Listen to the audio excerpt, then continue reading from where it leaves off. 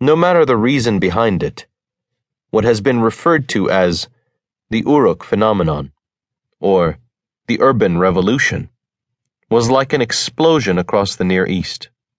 Brilliant thinkers, explorers, and inventors, whose names are completely unknown to us, built up a whole complex of interwoven technologies and institutions, including cities, government, writing, monumental architecture, the wheel, and bronze working, and set them rolling toward the future, which took them up avidly.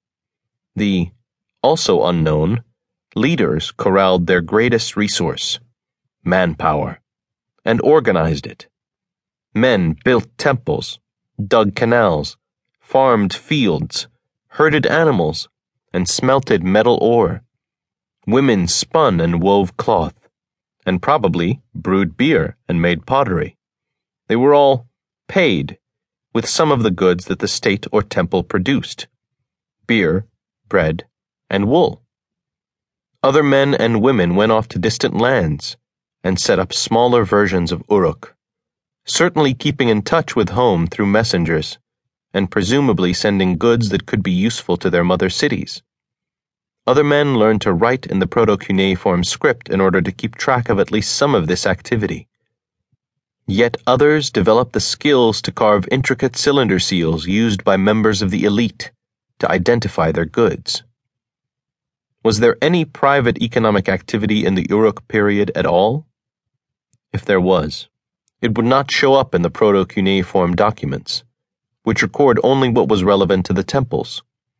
Were the priests authoritarian figures, remote and feared? Or were they more accessible, spiritual leaders, followed because of their connection to the gods? There is no way to know. Their names do not even appear in the written record. Not until a few centuries later, around 2900 BCE, did their successors build palaces and begin to rule as kings. One wonders also if the people of Uruk were aware of just how technologically and economically advanced their civilization was becoming. Were they aware of people in villages not so far away, or not so long before, who had experienced life so differently? Did they think of themselves as being on what we might call the cutting edge? Obviously, they could not imagine that theirs was the first of countless cities to come, could not foresee that the memory aid system they had invented would evolve into a writing system capable of recording any spoken word or thought. We think of this era as revolutionary. But did they?